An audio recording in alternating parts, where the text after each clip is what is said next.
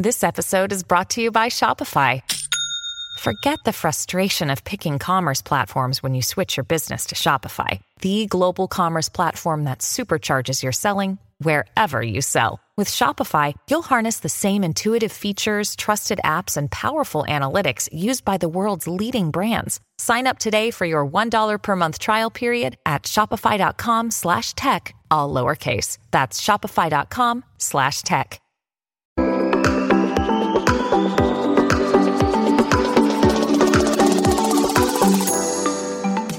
Hi everyone, welcome to the Value Inspiration Podcast. My name is Ton Dobbe and I'm the founder of Value Inspiration. The purpose of my company is to help business software companies rethink what can be to become remarkable again. The goal that I have with this podcast is to inspire new forms of value creation by sharing compelling ideas and stories about the potential that we can unlock when technology and people blend in the right way. So my strong belief is that we can think big, and therefore we should. And doing so will help to create a better world for all of us. And this podcast is all about that. The guest on my podcast this week is Daniel Faggella, founder and CEO of Emerge AI Research. When I was getting out of grad school at UPenn, it became pretty obvious that a lot of these corollaries with neuroscience and with cognitive science around how we learn were being experimented with and explored in machines. By the time I got out, I sort of realized that should this trend continue, this is going to be some really wacky, wild future we're headed into in 20 years if AI continues to be able to do what it could do in vision. So I decided I should get dedicated to this stuff and understand its impact for humanity in the long term. Everybody, I think, usually expects me to be the hype man of AI, talk about how awesome and transformative things are. And certainly in the long haul, I think that we're in for a pretty wild ride. I think that probably in the next 40 years, we'll see post-human intelligence potentially. Right now, it's a lot of struggle, to be honest with you. So most AI, quote unquote, kind of AI innovation efforts within the enterprise are really at a pilot level, at a proof of concept level. And if we look at a space like banking or insurance, it's safe to say that most of these POCs fail rather than win. There are very serious, major challenges. This is Daniel, called upon by organizations like the World Bank, the United Nations, Interpol, and global pharmaceutical and banking companies. Emerge CEO Daniel Faggella helps business and government leaders navigate the competitive landscape of AI capabilities and build strategies that win. Being an active reader of his weekly update on the world of AI, I got inspired by Daniel's down-to-earth and challenger view on the topic. And this is why I invited him to my podcast. We explore the challenges in adoption of AI in the market and what is the deeper cause behind that. We also address the approach that business leaders need to follow and the VC mindset they need to embrace in order to avoid the challenges. By listening to this interview, you will learn 3 things. Firstly, why, in order to create sustainable competitive advantage, data dominance is the foundation to strive for. Secondly, that succeeding in AI requires you to step out of the sandbox and stress test your application with your feet in the mud, overcoming the real-world data challenges. And thirdly, why solving a big problem with your solution is not enough. Getting a deep understanding of the objectives and objections that move the needle in the hearts of the people that buy your solution is required as well. So Daniel, thank you very much for making your time available today to be on my podcast. Yeah, glad to be here. So before we dive into the nitty-gritty of artificial intelligence and intelligence augmentation, because that's really what I want to talk about with you today.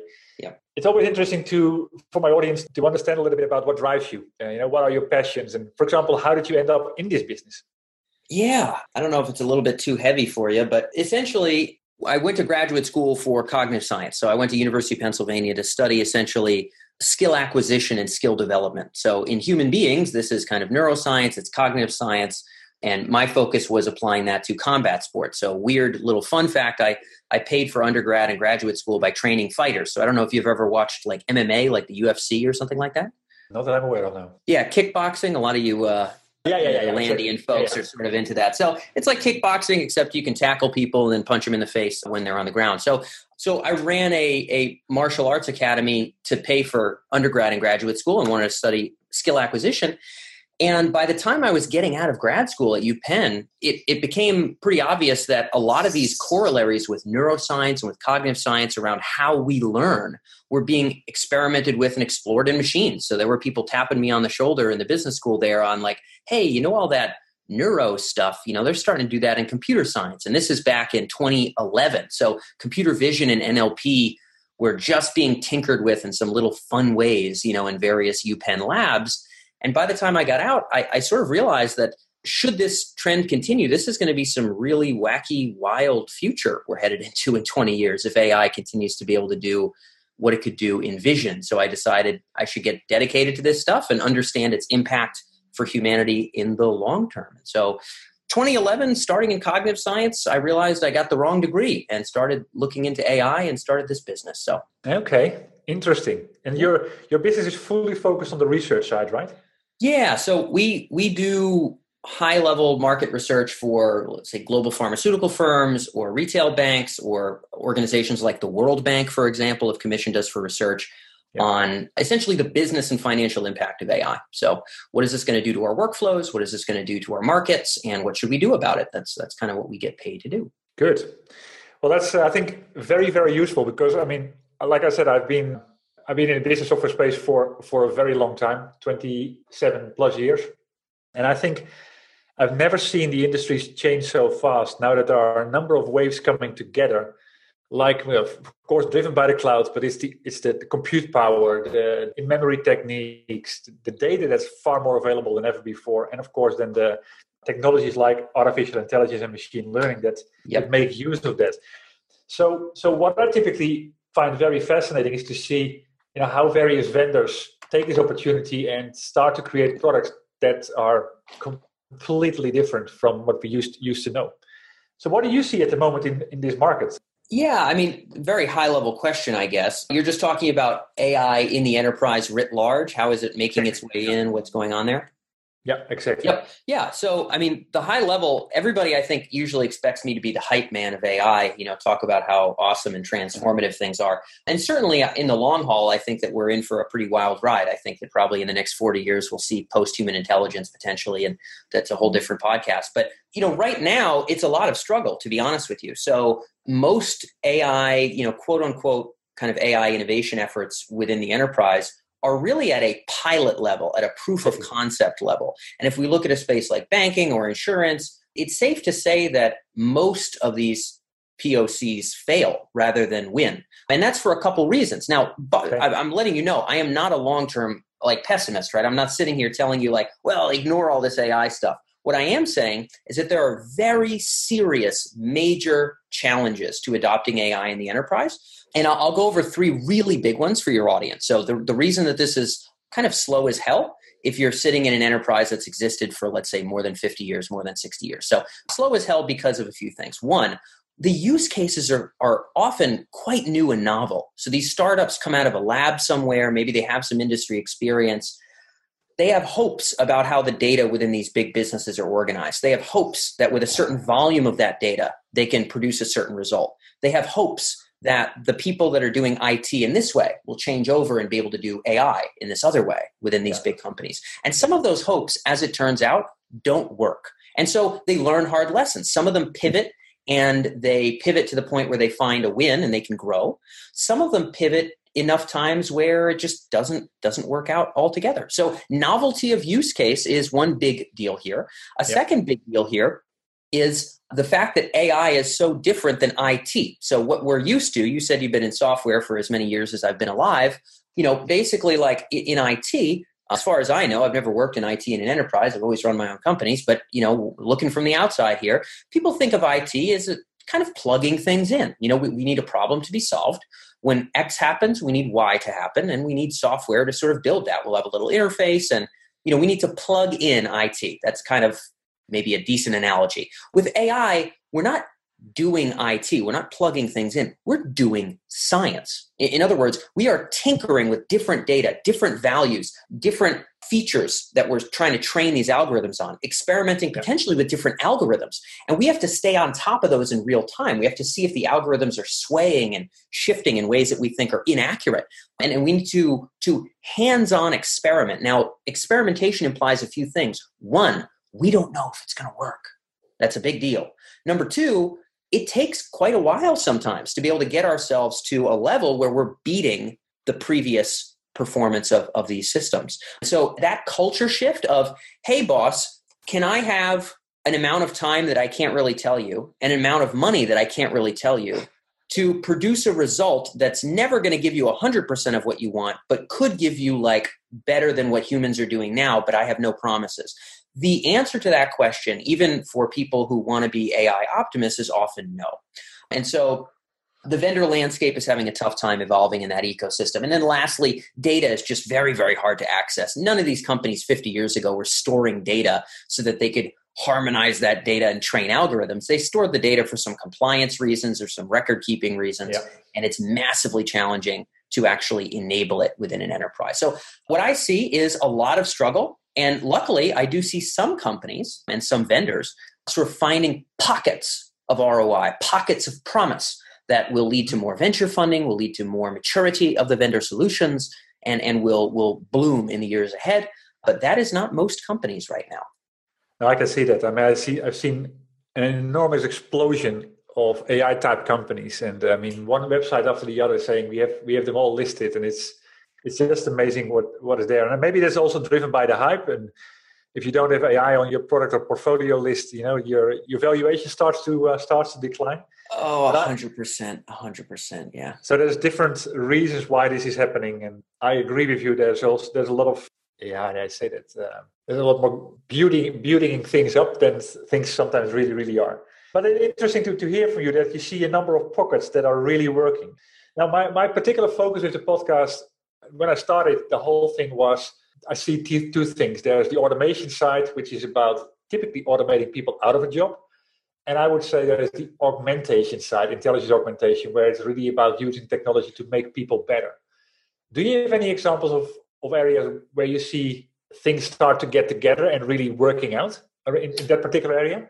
Yeah, you're talking about in augmentation specifically? Yeah. Yeah. And again, I think I have a very hard time drawing a firm line between those two.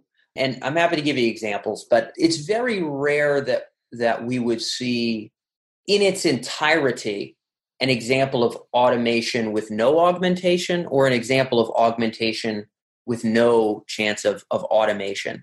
So we could talk about some workflows that involve a little bit of both here. So, we could think about, let's say in the banking space, we could look at compliance. So compliance is a nice landing place for AI in banking. Now, we've recently completed a massive AI in banking industry landscape report covering literally every known use case in like the top 50 banks in the world, a deep dive in all the top 7 US banks. Compliance is a big deal here in terms of where AI is hitting the ground running. Nobody writes press releases about it because it's not sexy, but as it turns out, where the money's going, where the traction is, compliance is big. Why? Okay, the why is because it tends to fit pretty well with what AI is good at. If I tell you, let's use AI for wealth management, let's suggest the right stock picks for our customers and then send them emails. Okay, is that valuable? Is that not valuable? Does that affect our customer lifetime value? Those things are questionable. In compliance, we can ask okay, is there something wrong with this payment or transfer that should flag it as potential risk in terms of, compliance? Anomaly detection, just in terms of neural networks, I mean, that's the name of the game. That's the low-hanging fruit. We're not extrapolating a new use case of AI. We're literally just doing what AI is good at in the first place. And so this is an example where we can get some IT teams that are already trying to leverage things like RPA. So they already have some experience with attempts at automation. And we can now give them new tools where they can learn to some degree, often with the vendor's help, they can learn how to now train and leverage a data-based tool that can sort of drink in this information, flag and tag things in a different way, in a more adaptive way, hopefully a more accurate way. And then these folks have a slightly different workflow, but hopefully with the ability to have a much better sort of ratio of false positives and false negatives to the point where they're saving the company money and driving value for the firm writ large. In those cases, however, there are certainly ambitions by banks to make their compliance departments smaller, right? Compliance is this big imposition from the government. The government says, oh, you need to follow all these rules. And I'm not saying that that's bad. Like, I think it's logical, but it's a tumor, right? I mean, that's what it is. It just eats blood, it eats nutrients, and it doesn't drive value. All it does is make sure you get to keep your banking license. And I'm not saying that, like, I think government is bad. I'm not saying that at all. What I am saying is we need to reduce that cost at any cost, basically. And so, there's focus on helping these folks augment their skills, learning new tool sets, being able to drive more accuracy. But there's also potentially efforts with getting rid of some of these big teams in India that are manually combing through stuff that are costing us an extra X million every friggin' year. So it's both happening at the same time. Almost any business function is going to have the same. So let me know what you want to dive into there. Well, I mean, I see these examples as well. And I mean, it's not that all the AI will at the end like replace people. I think Another good thing about this as well, you're typically giving an example here about the services industry. The services industry is, of course, very people heavy. Yep. And if you also look at what the demand for people is these days and the fight to get those people out of the market, there's just a shortage of it. So I think at the end it's good that these tools come around so that you actually free up capacity to kind of deal with that scale and that growth that you're looking for anyway. That's the hope. Yeah, that's the hope. That's good, and this is the free up part. But yeah, like I said, it's typically the areas where I've seen a great number of examples already on my podcast that are then taking. Okay, now you have that free time. Now you don't have to do all that admin anymore and all the stuff that actually computers are far better at doing. So what are you going to do with that, and how can you kind of leverage that to take it to the next level? I mean, one of the examples I found, for example, in the space of compliance, that's also triggering something with me, and it's maybe more about some of the ignorance that's living in the market. And let me give you that example. I was talking to Mindbridge from Montreal. Okay. I spoke to the CTO, and one of the things he said from the research that was done by an authority that is kind of looking after fraud and these type of anomalies, they say, I think 7% of the money that we find with the current tools, well, we only find 7%. So that means that 93% of the fraud and anomalies is not even found. And people think that they're doing a good job already. So they're missing out on 93%. That's, I think, where these tools are going to be making a big leap. But it also tells something about the fact that if people and if companies don't realize where the issue really is, they're thinking they're doing a good job, that's also going to stop them from even asking the question or even looking at those type of technologies. Do you see that as well? Yeah, so you're saying that if people don't realize how much additional improvement is available, They won't be motivated to do it. Exactly. Yeah. Well, and I think the challenge there, so I think that's ubiquitously the case with human beings. I think that ties to our hedonic treadmill for our just general psychological well-being, anything that can rank or rate us and where we stand. I think that 100% you're on point there. I think that we will see the heat. So right now, I joke all the time, the majority of the money in AI is made at events. So if you sell $2,000 event tickets, that's where the actual money is made. These vendor companies are all living off of their VC mommy and daddy. They're not generally making money right now, like in a legitimate way. So the money is actually in AI events. When the tides turn and the money is made by the companies providing the technological value, it will be because of the pressure you just said, where people don't want to be left behind. But that is not going to happen until we have enough tangible, succinct, concrete examples of that value coming to life. So every startup can take data in a sandbox and can say, we went from 7% to 82%. But you try to move that into AIG, you try to move that into Geico, you try to move that into Wells Fargo, and it's like, good luck, buddy. You'll have two and a half years. You're going to be grinding it out, fighting with departments to break up data silos, hiring massive teams to reharmonize huge swaths of data, trying to convince people to overhaul data infrastructure just for your stupid vendor company. And it's like, dude, it's like, this is, every vendor's got the big promise, but it's like the actual boots on the ground is really hard. The sandbox is easy.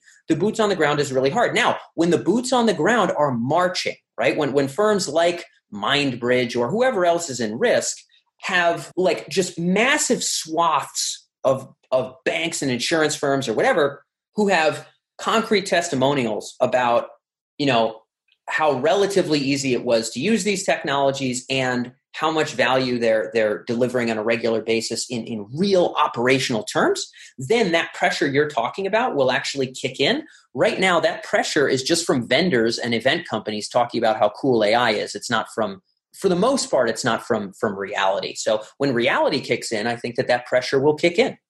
Yeah, I agree. It all starts with the problem, of course, and no one will start anything if there's no problem. Yes. It goes back to your earlier debate about, can I have money for something that I don't know what the outcome is for? Yeah, that's hard. I'm not saying that companies should not invest in AI, right? I'm not sitting here saying that, but I am saying it's a challenge to get these experimentations off the ground.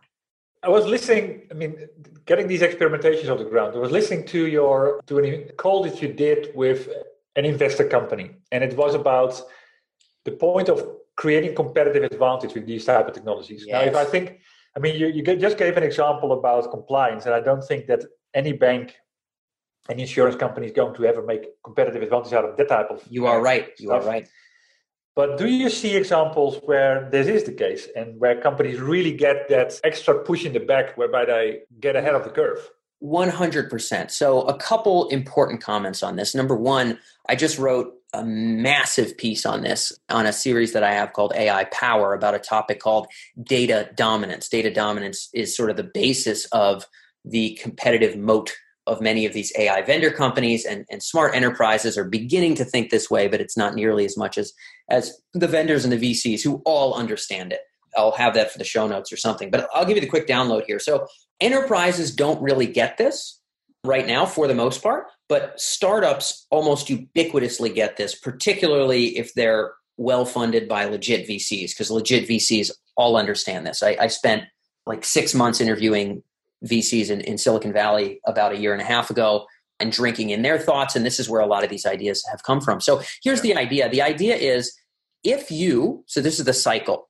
If you can own a specific business use case or kind of, consumer, purchase or consumer use cases, some sort of process, fulfilling some kind of need, right, for a customer, whether it's an individual or a company. If you can fulfill that need in a way that is really, really helpful and useful, then you can win more customers. Now, if you win more customers, you win more data. If you're good about it, you can use that data to make a much better product than your competitors, which can allow you to make more sales, which can allow you to win more customers, which can allow you to win more data, which allows you to improve your product.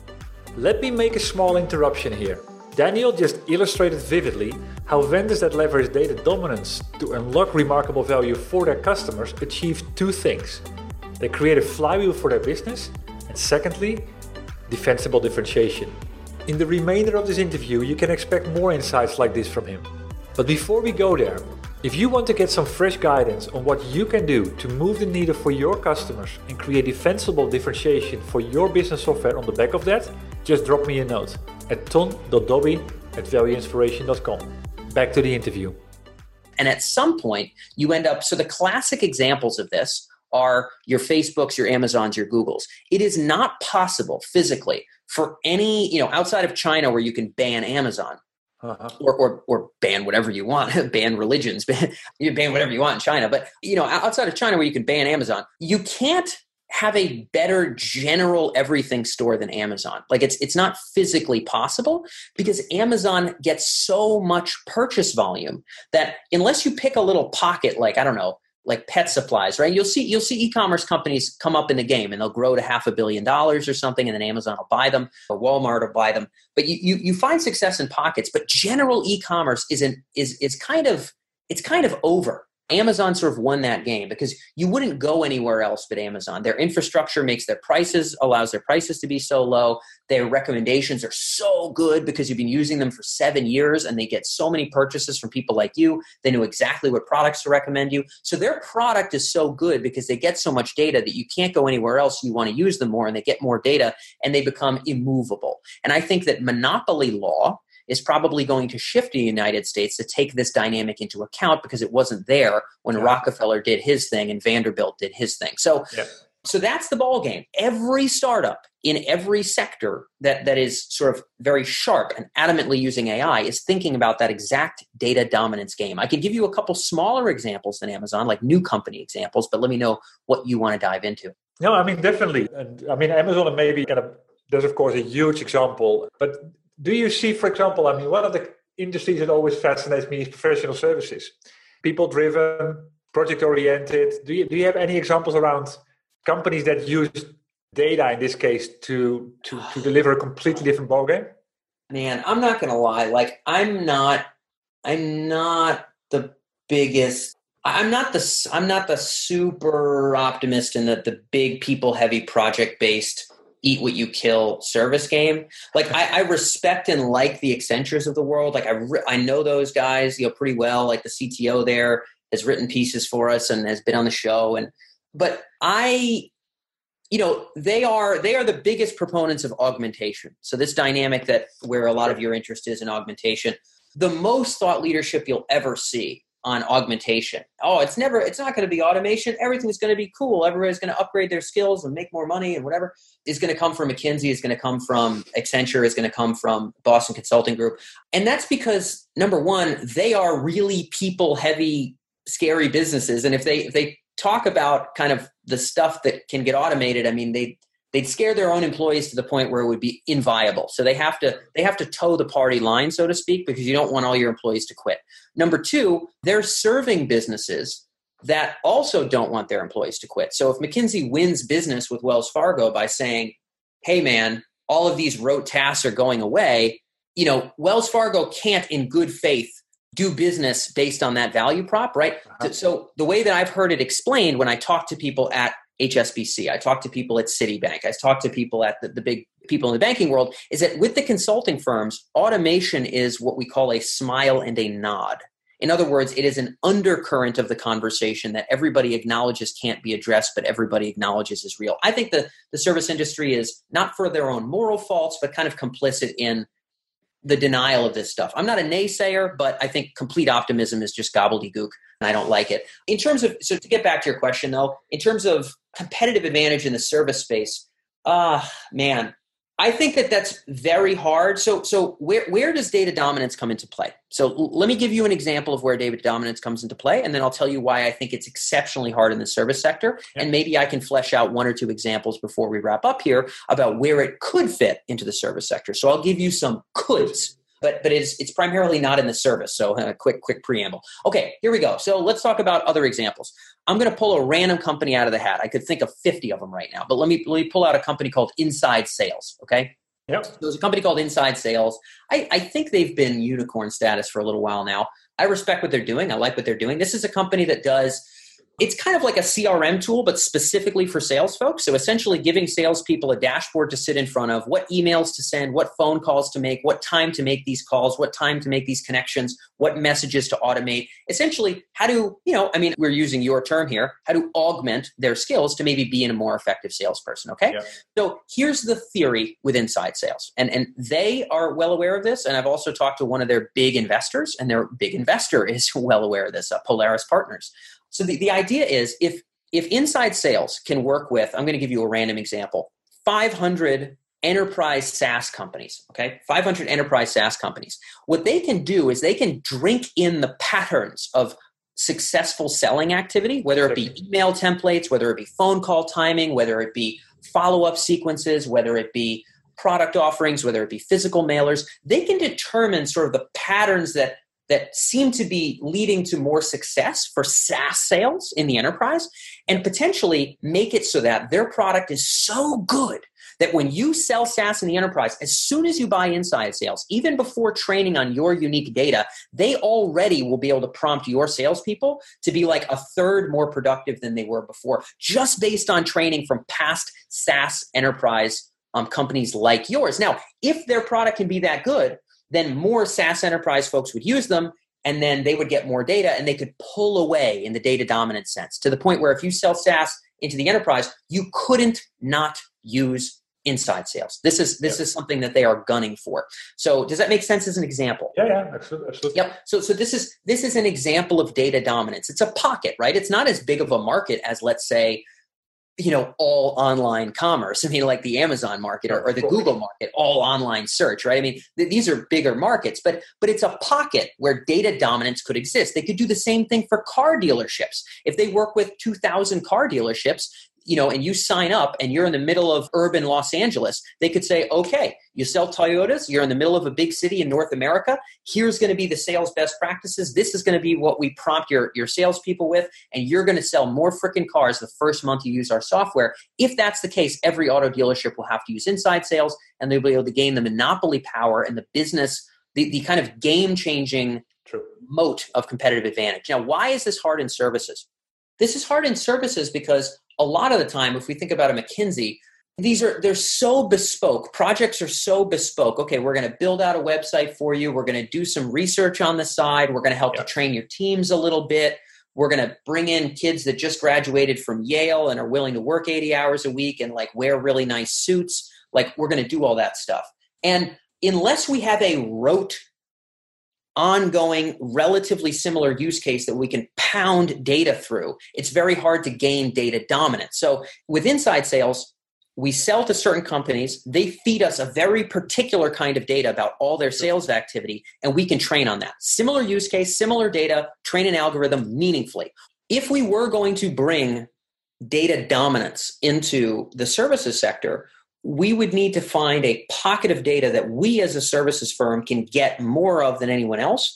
And that if we gather that data in a repeated sense, we'll be able to meaningfully gain an advantage over our potential competitors. The places I could maybe see this happening would be in somewhere like, let's say, potentially prospecting, lead scoring, et cetera. We might be able to, as McKinsey, if we can that's something we're going to do ongoing. We're always going to be proxying and figuring out who to call, when to call, and there might be internal processes like that we could leverage. But in terms of things for servicing our clients, if we continue to do bespoke projects for clients, we don't get to accrue the same data dominance that the software firms do. And that is a cold and real reality. That's right. Yep. So they're facing challenges. That's not going to be every use case is going to be that useful for AI.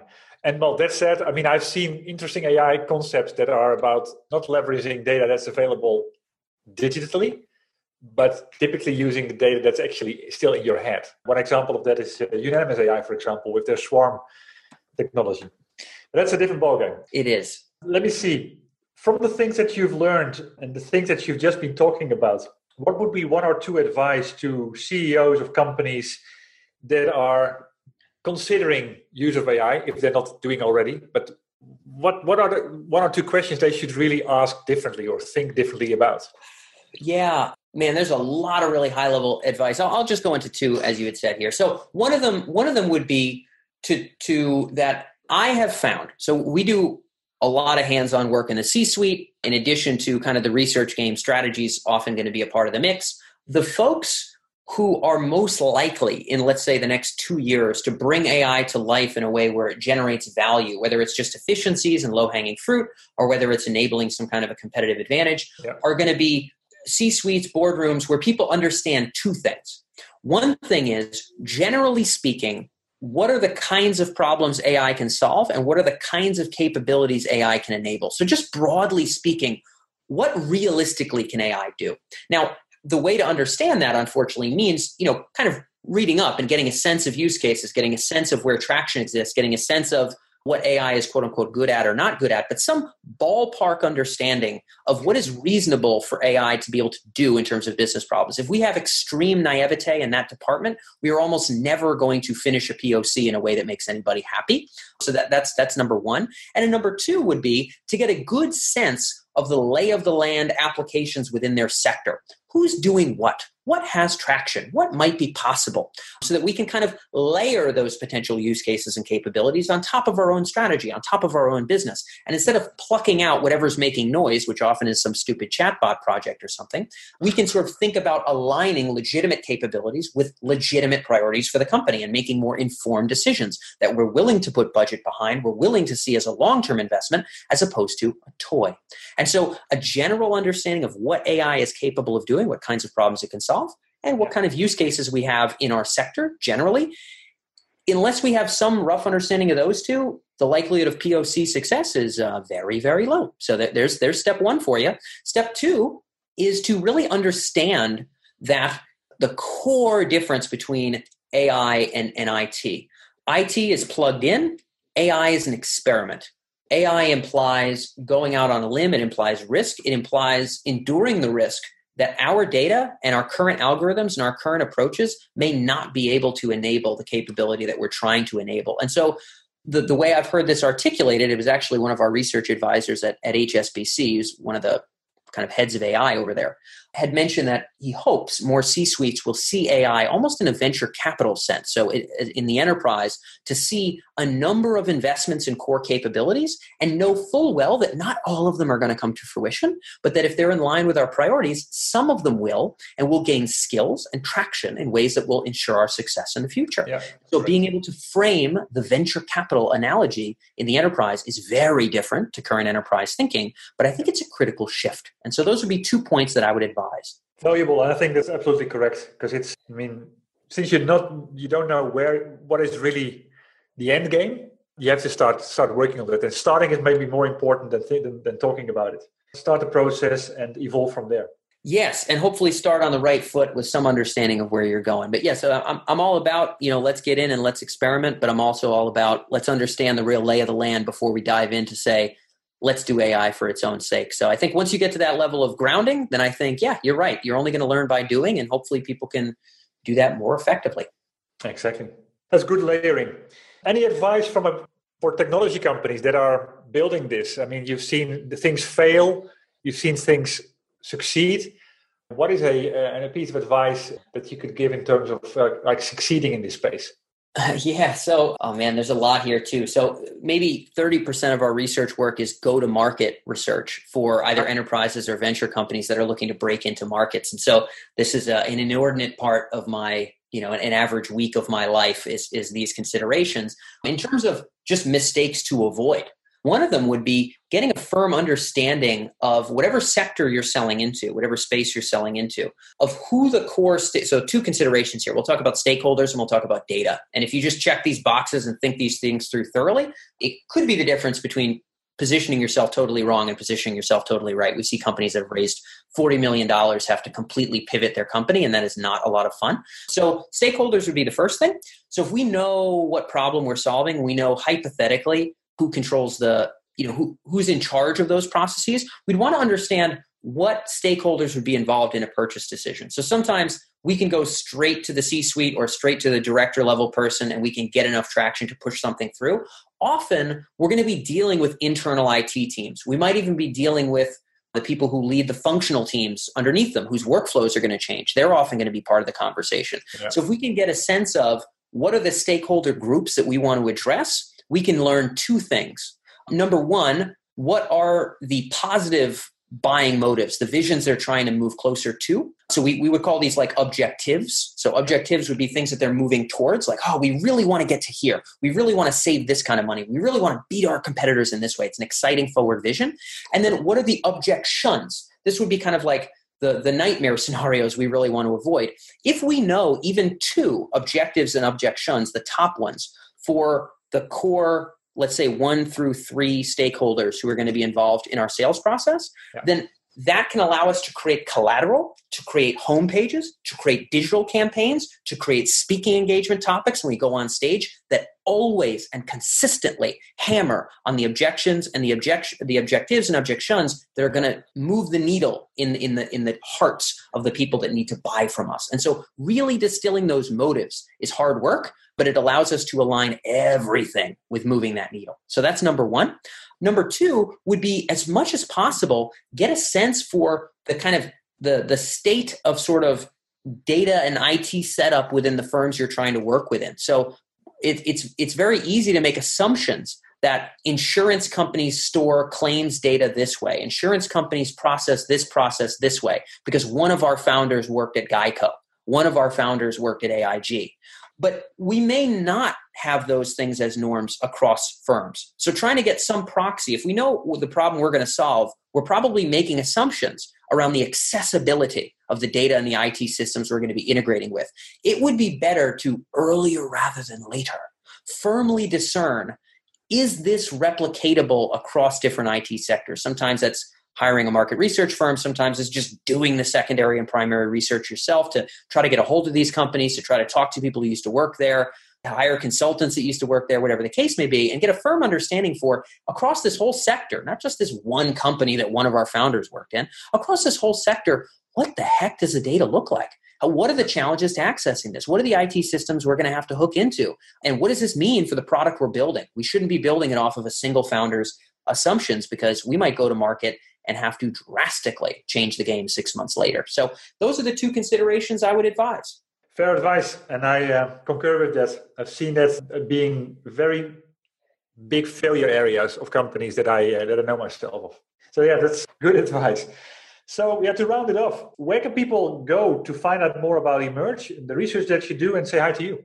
Yeah, sure. I mean, folks can find me on Twitter, just at Dan Faggella. I'll throw it to you for the show notes or something like that. But our main website is just Emerge. That's EMERJ.com. So most of our site, luckily, is the work we're able to publish for free. So when we do a big project for a pharma company, luckily, we can often spin out 12 really interesting articles from the key lessons we've learned. So you can find, no matter what sector you work in, you can find dozens and dozens of articles about where AI is transforming that sector and assessing the vendors in that space. So emerge.com is a place to check us out.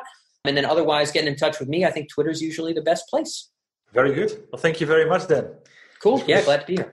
Very insightful. I knew you had a down-to-earth opinion on the real world around AI, but you still surprised and inspired me at a range of levels. And I'm sure I'm not the only one.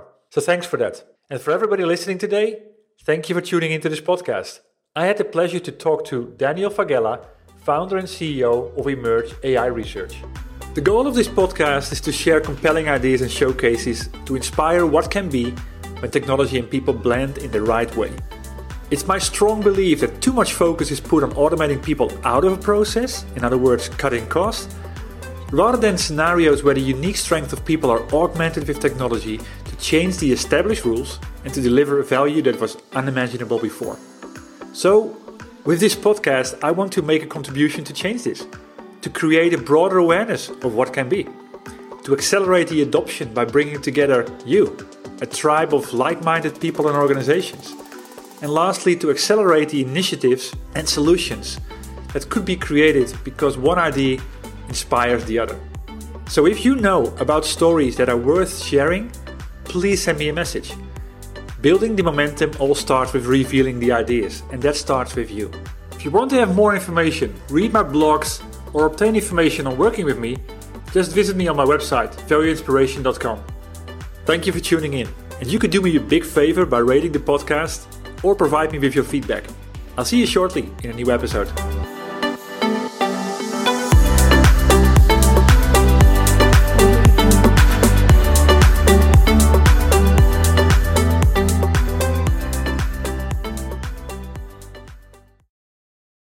That's what ransomware is all about. It's psychological pressure. Ransomware, when your computer's hacked into and your data held ransom. Attacks are on the rise, and Russian gangs are making billions of dollars. The moment I got that message, I knew our greatest fears that we ever have are starting to come true. The post-Cold War era is over.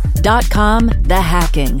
A new season from Crowd Network with me, Katie Puckrick. Just search for .com, that's DOTCOM, and subscribe.